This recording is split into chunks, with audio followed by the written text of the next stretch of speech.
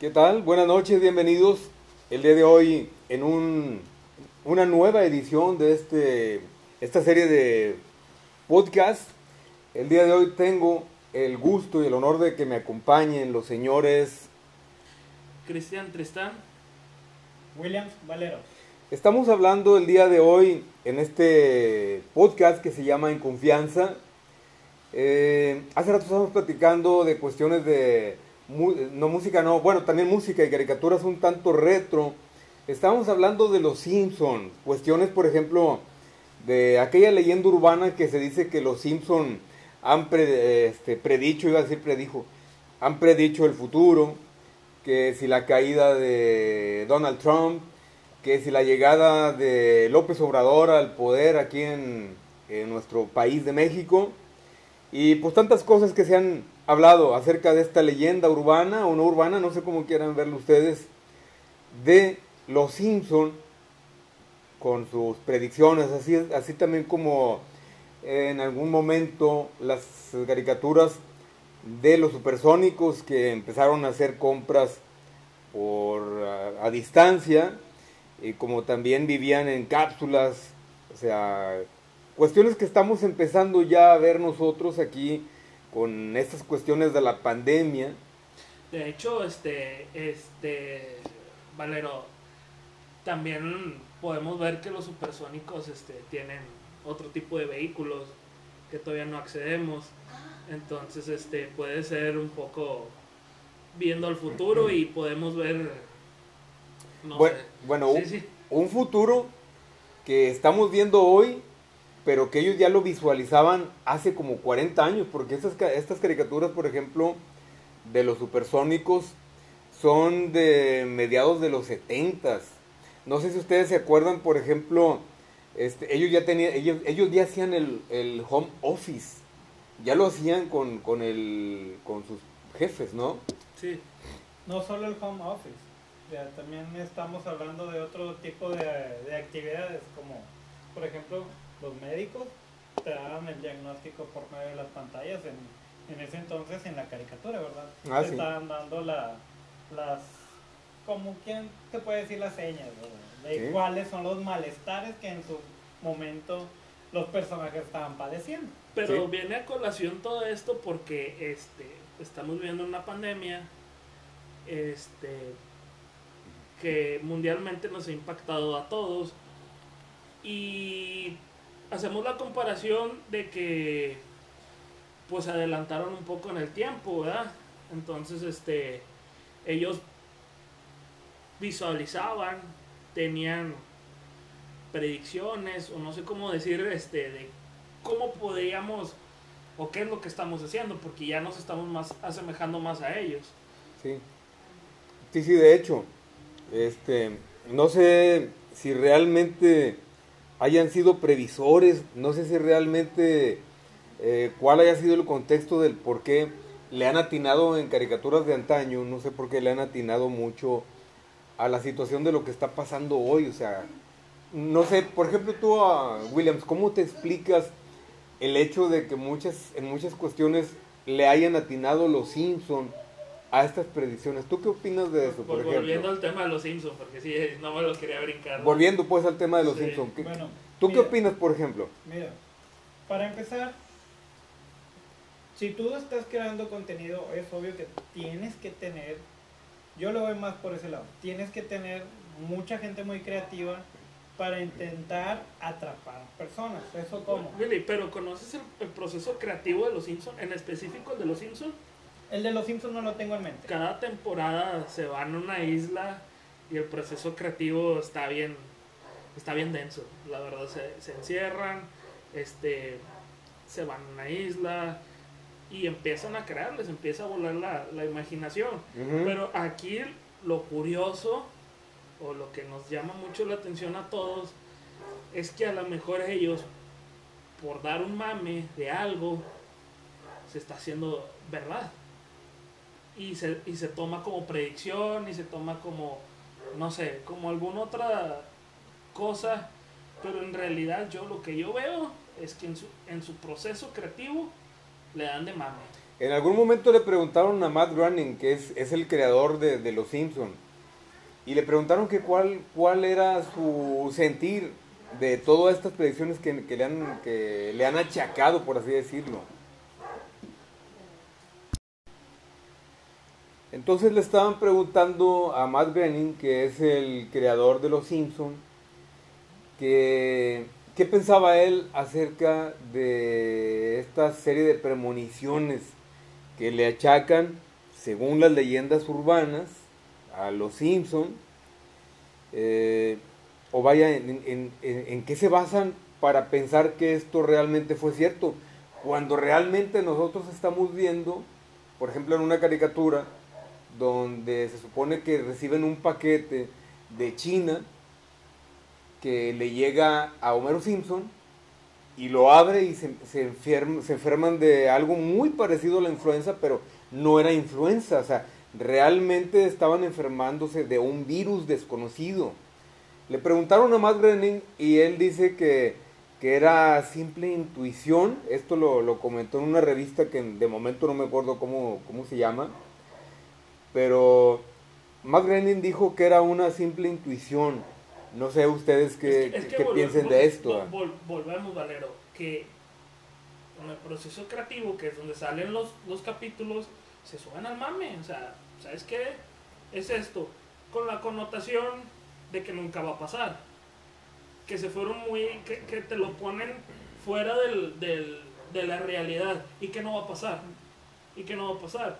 Como Neymar traía unos tachones Puma cuando Neymar siempre fue Nike y acaba de firmar con Puma. Bueno, este año firmó con Puma. Entonces dicen cosas que a lo mejor no van a poder pasar, pero pasan, y ahí es donde empieza ya empieza todo el mal. Bueno, yo creo que a lo mejor también toman más bases de lo que traemos sobre el mundo, ¿verdad? Porque en esta cuestión, el Anthrax, ¿cómo se estaba haciendo llegar?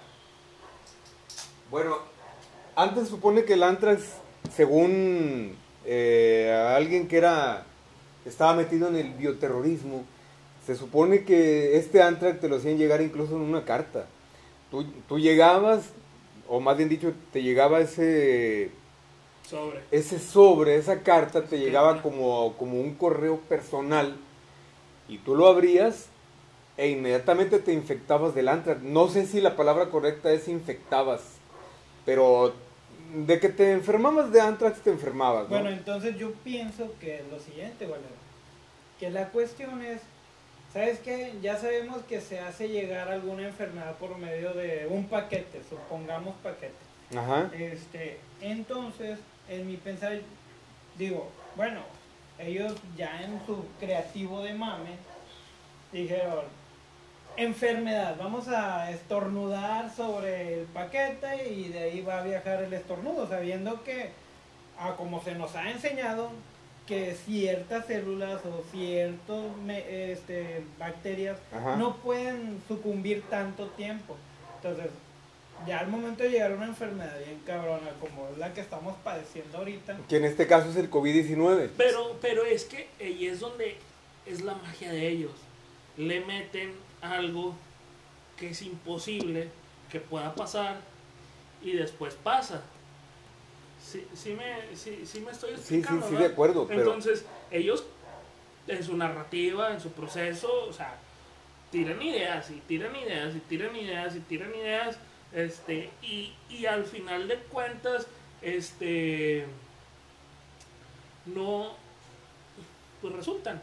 Porque cuando no resultan, pues termina siendo un capítulo, de relleno. No de relleno, sino que un capítulo bueno, un capítulo que pues irradia en las cosas que no va a pasar. Pero en lo particular, los Simpsons sí tienen eso que le atinan a las cosas, o sea, no. Yo en este caso yo no lo veo tanto que la tienen, porque, bueno, supongamos por mi punto de vista, no es tanto que la tienen, simplemente que están viviendo las cosas día a día, no sé. Vieron una enfermedad aquí y le dieron mucha intención, algo muy loco. como en su otra trama, vamos a poner Malcolm el del medio, ellos se enfocaban directamente a una vida cotidiana, no de una familia mexicana, ¿verdad? No, es que también la narrativa de Malcolm el del medio es la típica familia estadounidense, ¿verdad? Con ciertos problemas, con ciertos aciertos, y con la narrativa por ahí va, es distinto. Los Simpsons son más, tienen que rayar en lo ficticio, pero donde le meten lo ficticio, ahí es donde le empiezan a suceder las cosas, se empiezan a hacer las cosas realidad, y es donde ya empieza ya todo sobre Matt Gregory. Hay una publicación donde Lisa Simpson tiene en la mano una revista que viene a fungir como un folleto, porque se iban a ir de vacaciones o no sé qué trataban de hacer, pero en un folleto Lisa Simpson tiene una imagen de las Torres Gemelas, haciendo alusión obviamente al día y fecha en que derribaron las Torres Gemelas. Entonces, esta es otra coincidencia, cómo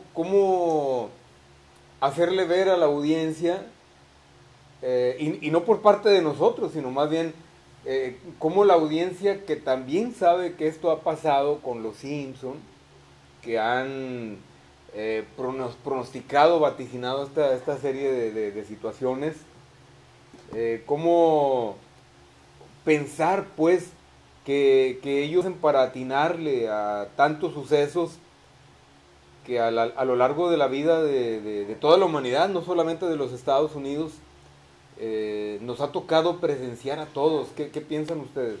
Es que incluso también en el capítulo en el que esta Lisa se casa, le hace una videollamada a Marge, ¿verdad? Exactamente. Entonces ahí es donde ellos rayan en lo que nunca, ellos creen que nunca va a pasar, que va a haber una videollamada. Ahorita la videollamada es lo más normal, todos nos comunicamos por videollamada. Bueno, ahí te va. Si nos vamos a eso, los Simpson, esa caricatura, esa sección, yo casi creo que llegó a salir en el 86 o el 87. En el capítulo de Lisa, exactamente, salió después del 90. Bueno, ok, muy bien. Pero si nos vamos más atrás, yo creo que la audiencia no me dejará mentir que hay un programa, una película de Tintán. No me acuerdo cómo se llama, pero este cuate en ese entonces era un piloto de carreras y se enamoró de una muchacha, no sé quién era. Esta película debió haber salido en 1935 o 1945. Él estaba haciendo una videollamada, pero él a ese aparato le llamó el videófono. O sea, ¿cómo está eso? ¿Cómo es posible que lo vaticines, no sé, 80 y tantos años antes?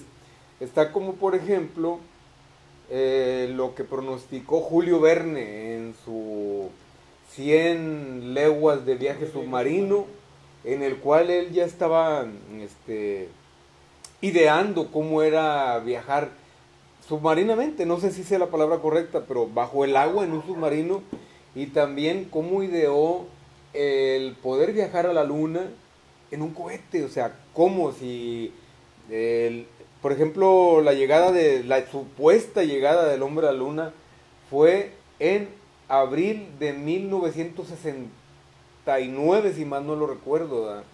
Pero Julio Verne escribió su novela aproximadamente 100 o 120 años antes de que esto ocurriera.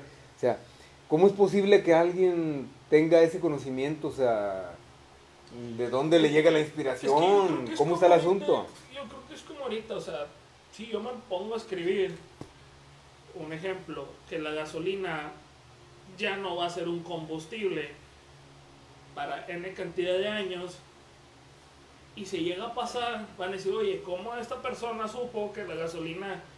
O sea, es una narrativa que yo me estoy creando que no es para nada real, porque en su tiempo no va a ser real. Ocupamos demasiado la gasolina para que sea nuestro combustible.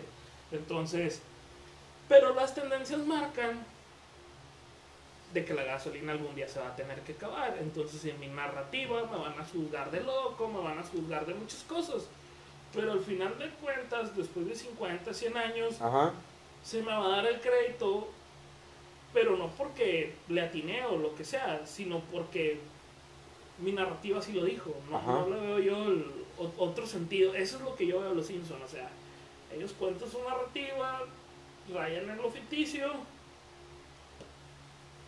Pero es algo ficticio, por ejemplo, que termina por atinarle, o sea, y no solamente en sucesos políticos, porque por ejemplo, hubieron unos domadores de leones o de tigres, no recuerdo exactamente. De tigres siberianos blancos. Ok, exactamente le atinaron también en un capítulo donde uno de estos leones blancos, o no sé cuál es el asunto, Sí, tigres. terminaron por atacar A uno de los domadores. a uno de los domadores. La verdad, sinceramente, no sé si los mataron, si solamente los mascucharon, como se dice, pero esto no es algo, digamos, de tintes o índoles políticos. Entonces, ahora sí que, ¿cómo le hicieron? O sea, si no solamente están enfocados a tintes políticos, como también a algo de corte civil o de entretenimiento, o sea, ¿cómo se explican eso? Sí, es que a lo mejor ellos en su narrativa pusieron, ¿sabes qué? Un par de tigres van a atacar a una persona, a su domador, y no pasó nada. Está dentro de su trama, pero el problema es que cuando llega a pasar en realidad. Sí, de acuerdo. Totalmente de acuerdo, Cristian, pero es donde ya es distinto. Ahí te va. Es como si yo dijera, ¿sabes qué? Existe un señor que trabaja en tránsito de Guadalupe y se llama Juan N. Martínez. Resulta que él se estrelló en su motocicleta, marca Harley Davidson, y se estrelló y desgraciadamente le tuvieron que poner un yeso en su pierna izquierda. O sea, si yo le atino, entonces también estoy vaticinando algo. Sí, nomás ¿Cómo está el asunto? Es que, por ejemplo, ellos escriben, no sé cuántos capítulos llevan más de 500 capítulos. ¿De serio? ¿De serio es la serie? Perdóname. De hecho, es la serie más longeva en cuanto a caricaturas se refiere. Sí. En todo el mundo, y en lo que va de las caricaturas. Entonces la posibilidad de que le atine algo es de 1 en 1.000.000. Sí, y empieza a subir y como quiera le sigue dando. No sé, y es lo increíble que por más que pongamos nuestras cartas a la mesa, no lo vamos a entender. Mucha gente no lo puede asegurar, pero es algo demasiado increíble esas personas. Sí, de hecho, sí. Sí, su creatividad está muy intensa y más con esos super viajes astrales en las islas desérticas. Pues sí. Ya no sabemos, ya más de ahí no sabemos parte de su creatividad. Exactamente. Ya estando en el momento de la narrativa de los capítulos. Sí, exactamente, entonces tienes toda la razón. Digo, tampoco vamos a dejar de lado los hongos alucinógenos, pero bueno, como en el capítulo también de la rana. Es lo que te iba a decir, no solamente fueron hongos alucinógenos, sino también hubo un capítulo en el cual Homero Simpson lamía, no es lamía un sapo, creo que era verde, ¿no? Era un sapo alucinógeno, sí. ¿Verdad? Así es de que, pues este tipo de programas que hoy por hoy han ido marcando un hito, un mito en cuanto a las leyendas urbanas, que incluso varios youtubers, influencers, han ido sacando este tipo de versiones y de ahí se suben el carrito, pues, para hacerse también de fama a ellos. Dados el caso, me atrevo a mencionarlo, al buen Dross. Él es experto en siempre sacar temas de leyendas urbanas, sean o no sean ciertas. Hay que acordarnos que Dross es un tanto cuanto digamos, amarillista, porque si bien él es un influencer, pero tirándole a hacer, a entretenernos, pues, pero también nos tiene ahí siempre en suspenso. Hay que acordarnos que cuando empezó la desgracia esta del COVID-19, él sacó un capítulo que se llamó Los sonidos de una ciudad que está muriendo. Y esto ocurrió en Wuhan. Y él dijo que había algo que salían los vecinos, la gente. Salía y empezaba a gritar en sus balcones, porque hay que acordarnos que China tiene un gobierno un tanto cuanto más, no sé cómo decirlo, más reprimente en cuanto a nosotros, ¿verdad? Y él dijo que era una ciudad, los sonidos de una ciudad que estaba muriendo, y no era cierto. O sea, Wuhan, hoy por hoy, hay que ver que aunque fue el epicentro del COVID-19, ya se declaró libre de COVID. No sé, claro, ya erradicaron Ya erradicaron, sí, de acuerdo. Pero también hay que ver que los rebrotes. los rebrotes, exactamente. Pero vaya, esto es hablando acerca de ese influencer que se llama Dross. Bueno, realmente creo que se llama Ángel Revilla, no estoy muy seguro, ¿verdad? Pero bueno, si acaso esto llega a oídos de Dross, espero que no me vaya Simplemente mándale un saludo. Es un saludo para el buen Dross, Rostang, me parece que se hace llamar él, el influencer. Y un saludo para el buen Dross. Bueno, influencer. Si influencer hablamos, yo creo que podemos hablar de los influencers de la revista de Nintendo Manía. Órale, fíjate que en esta cuestión de esa revista, yo me acuerdo que había un programa que se llamaba Nintendo Manía. Había un cuate muy bueno para esta cuestión de los trucos y las transitas que le llamaban entonces. Puede ser el primer gamer. Yo creo que podemos poner como el primer influencer. Yo creo que fue el primer influencer gamer de una televisión de señal abierta. Estamos hablando del buen Gus Rodríguez, que hace algunos meses pues perdió la vida. Pero sí, realmente él fue uno de los primeros influencers que supo muchísimo de estas cuestiones de videojuegos, que entonces estábamos hablando de, por ejemplo, plataformas como el Nintendo NES y muy probablemente de Nintendo, ¿qué será? Ustedes son más jóvenes. No, Super Nintendo. El Super Nintendo. Yo lo vi empezando en el Nintendo 64. Y yo la mayoría de las cosas que les pude haber seguido al señor Gus Rodríguez fue lo siguiente. Fue los acertijos que se había brincado Nintendo, porque en este entonces, como antes sabíamos, no había, había internet, pero era muy raro la persona que tenía el acceso a. Sí. Entonces, yo fui a dar con esa revista con el siguiente artículo. En mi entonces, a mis 6 años, que me acababa de adquirir por regalo del señor Santa Claus, porque yo creo en Santa Claus todavía. Era el NES, exactamente el Nintendo, el primero. Bueno, el primero. ¿Alguien de ustedes sabe qué significa Nintendo NES? ¿Qué significa NES, o sea, del NES? No. Es Entertainment System. Nintendo Sí, ¿no? Entertainment System. Sí. Eso significa NES. Bueno, perdón. Dale. Entonces, ¿Cómo yo fui a dar con la nota? Bueno, había unos mundos ocultos que no se pasaban como básicamente uno lo haría. Ajá. Era en el, si no mal recuerdo, en el segundo túnel, bueno, pasas al túnel, Tararararán. te avientas toda la travesía. ya al momento de llegar a, obvio, al casi término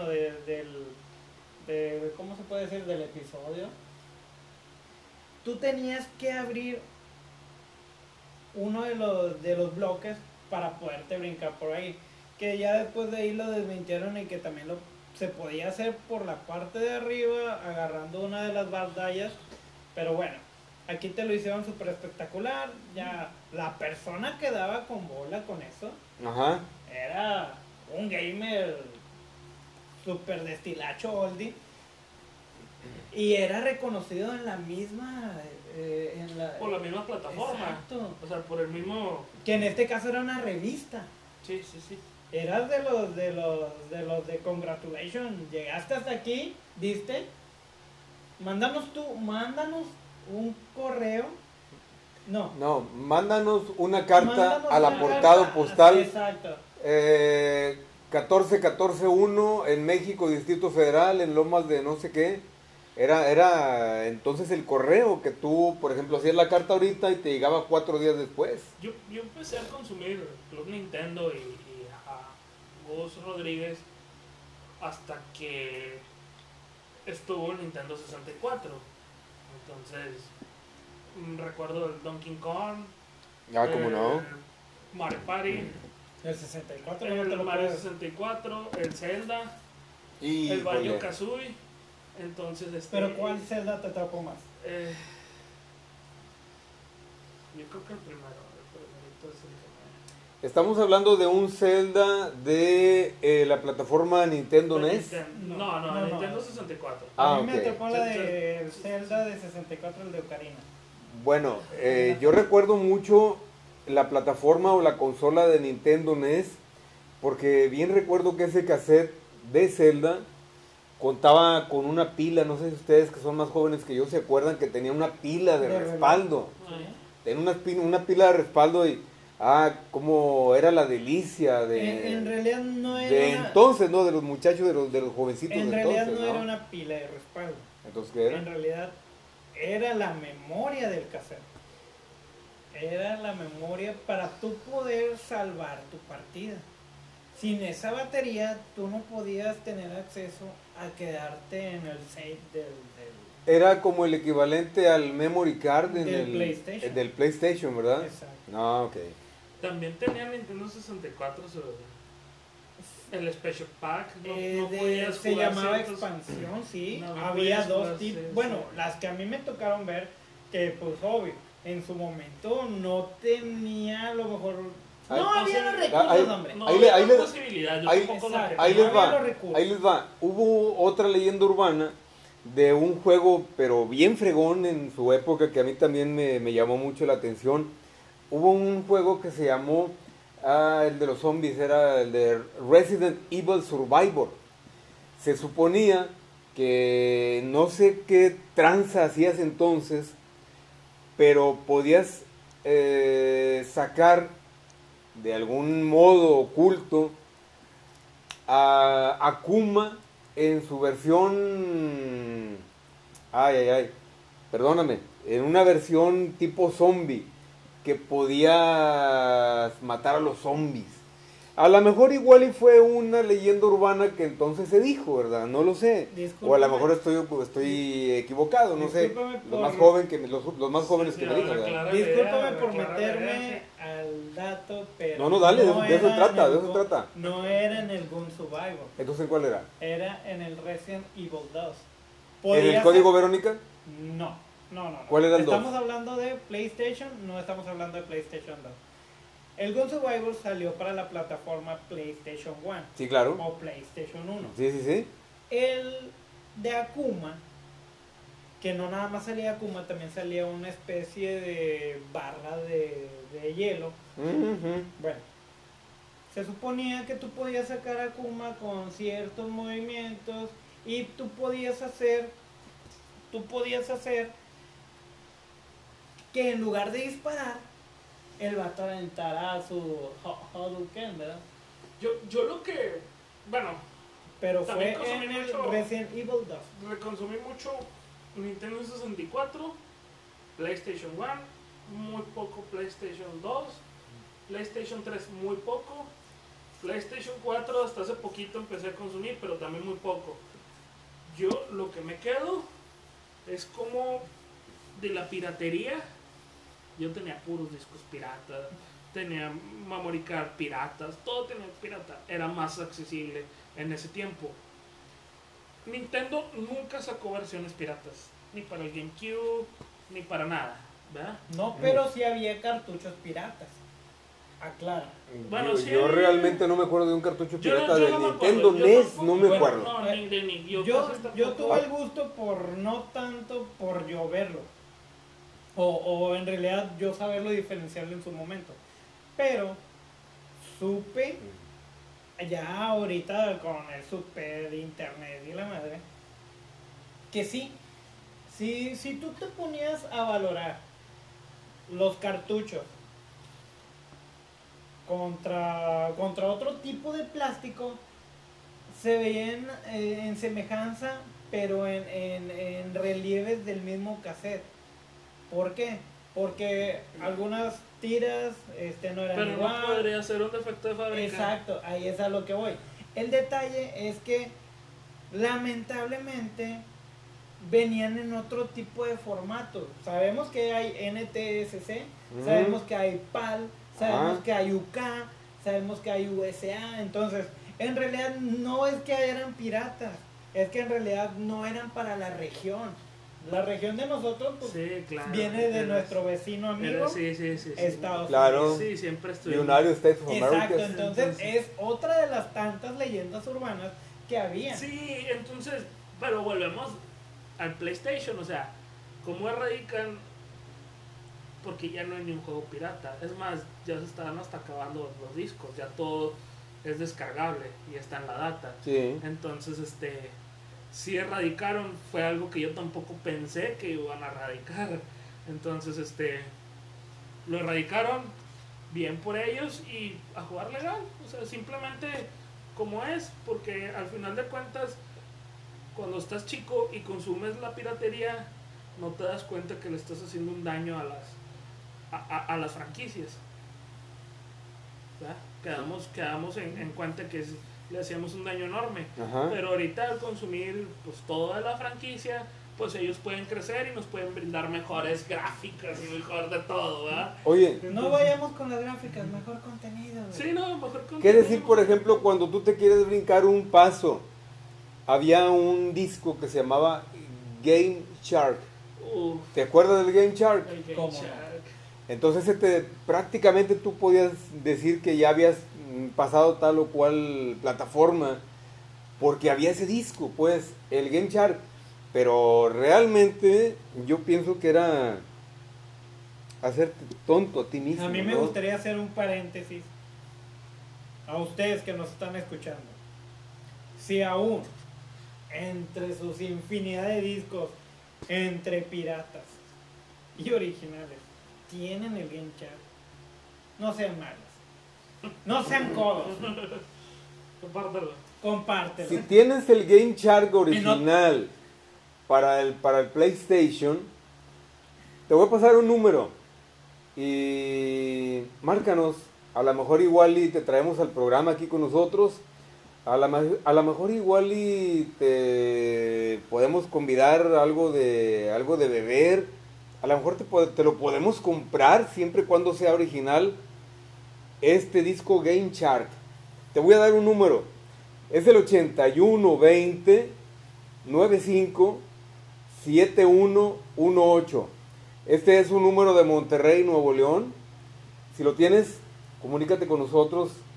Tal vez podamos hacer algún negocio, a lo mejor hacemos un trueque, siempre y cuando sea el Game Shark original.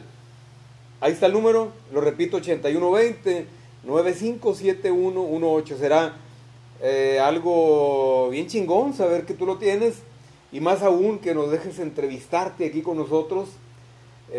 Nosotros queremos o pretendemos saber algo acerca de estos experiencias, de estas experiencias, de estas plataformas que nos tocó hace tantos años jugar hace años. Por ejemplo, el Nintendo NES fue del bueno, cuando lo tuvo, por ejemplo, Abraham Williams, tú lo tuviste en el Yo 94. lo tuve exactamente entre el 94 Y el 95. 95.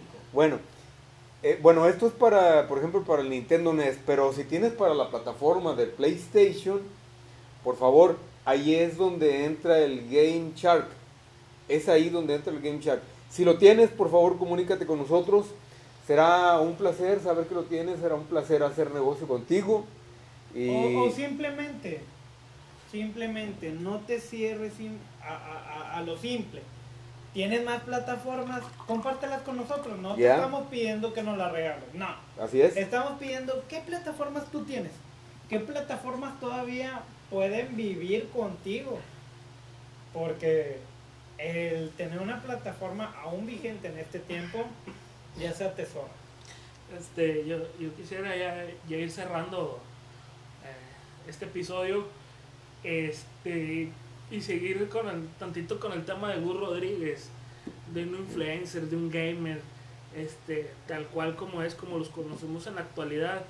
Y quería tomar el tema otra vez de él porque, pues vaya, ahorita está muy de moda los influencers, está muy de moda los streaming, está muy de moda los gamers, pero pasaron tantos años, alrededor de 30 años, para que se volviera a surgir eso, cuando el señor toda su vida nunca tuvo competencia, Jamás tuvo, siempre estuvo solo, a lo mejor no se le apoyó como debió de haber sido, tanto de medios, tanto de difusión, tanto comercial, tantas cosas, no se le apoyó, bueno, porque tampoco el sistema,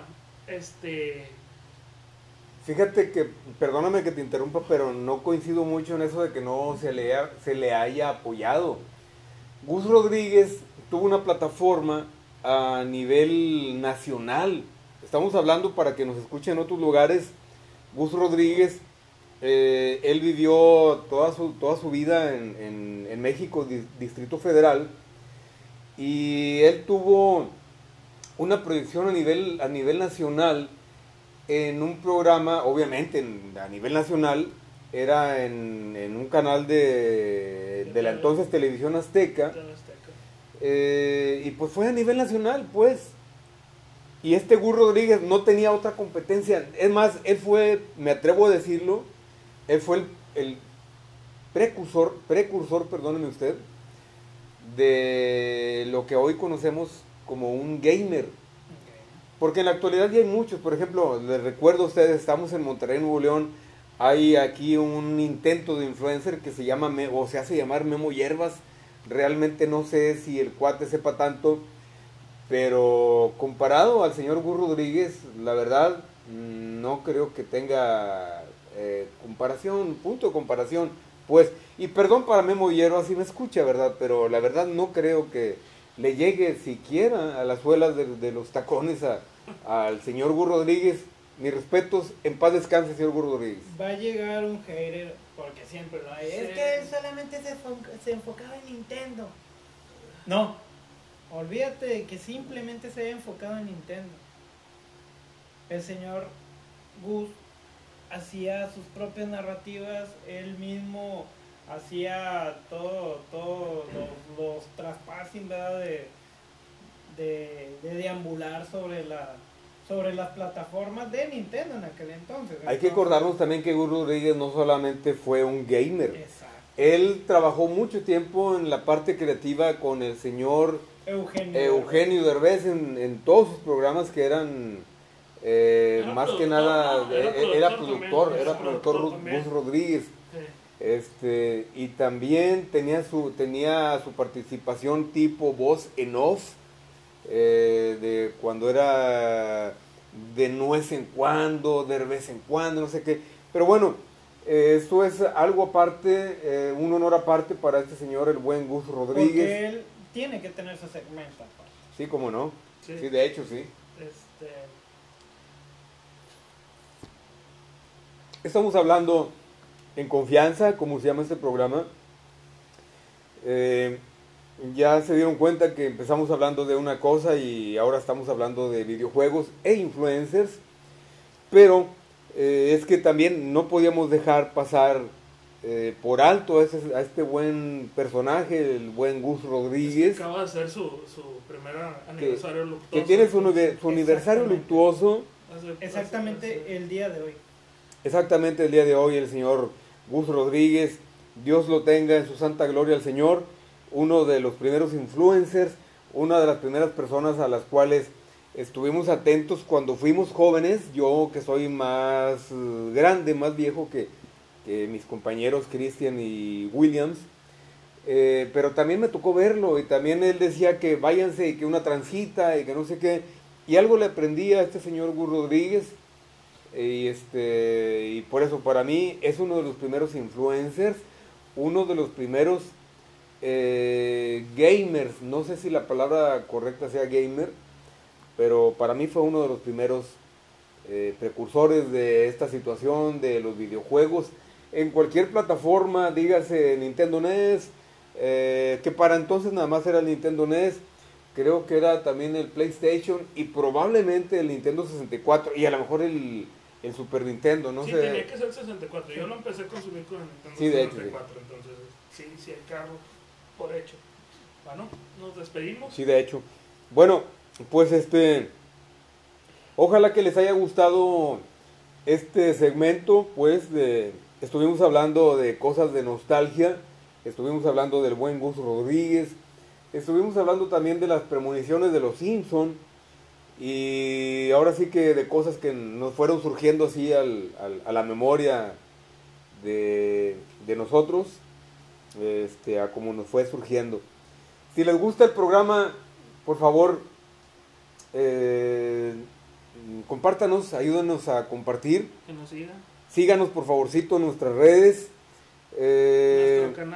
Nuestro canal Spotify. Pronto vamos a programarlo o más bien dicho vamos a alargar en otras plataformas. Vamos a lanzar en otras plataformas, por ejemplo, y por lo pronto ahorita vamos a procurar que nos sigan en las plataformas del señor Cristian Tristán, en las redes sociales del ingeniero Bran Williams y del mío propio de Julio Valero Arellano. Ojalá que puedan seguirnos, ojalá que puedan apoyarnos compartiendo este trabajo que estamos haciendo. Pretendemos entretenerles a ustedes, pretendemos tener cierta retroalimentación con ustedes, ojalá que nos ayuden de algo más que quieran que hablemos. No somos, la verdad, que lo dejen ahí en los comentarios. No somos expertos, pero sí queremos darnos a conocer con ustedes. Darnos un punto de vista. Y por favorcito, ayúdenos, compartan esta transmisión y van a ver que les vamos a estar eternamente agradecidos. Tal vez el Osito Bimbo les pueda premiar, a lo mejor Santo Claus les puede traer algo, a lo mejor los Reyes Magos, no sé. A lo mejor Chabelo les da longevidad. A lo mejor Chabelo puede darles longevidad, como dice el ingeniero Williams. Pero bueno, esto es un podcast más, estamos transmitiendo a través de internet para todo el mundo. Este programa se origina en Monterrey, Nuevo León, concretamente en el municipio de Apodaca. Nos dio mucho gusto, a mí en lo personal, Julio Valero se despide de ustedes. Gracias, hasta la próxima. Por ejemplo, si supieron del disco del Game Chart, márquenos, ya les di el número telefónico, se lo repito, 8120-957118. Hasta la próxima, me dio muchísimo gusto a nombre de mis compañeros. Descansen. Adiós. Adiós. Bye bye. Bye.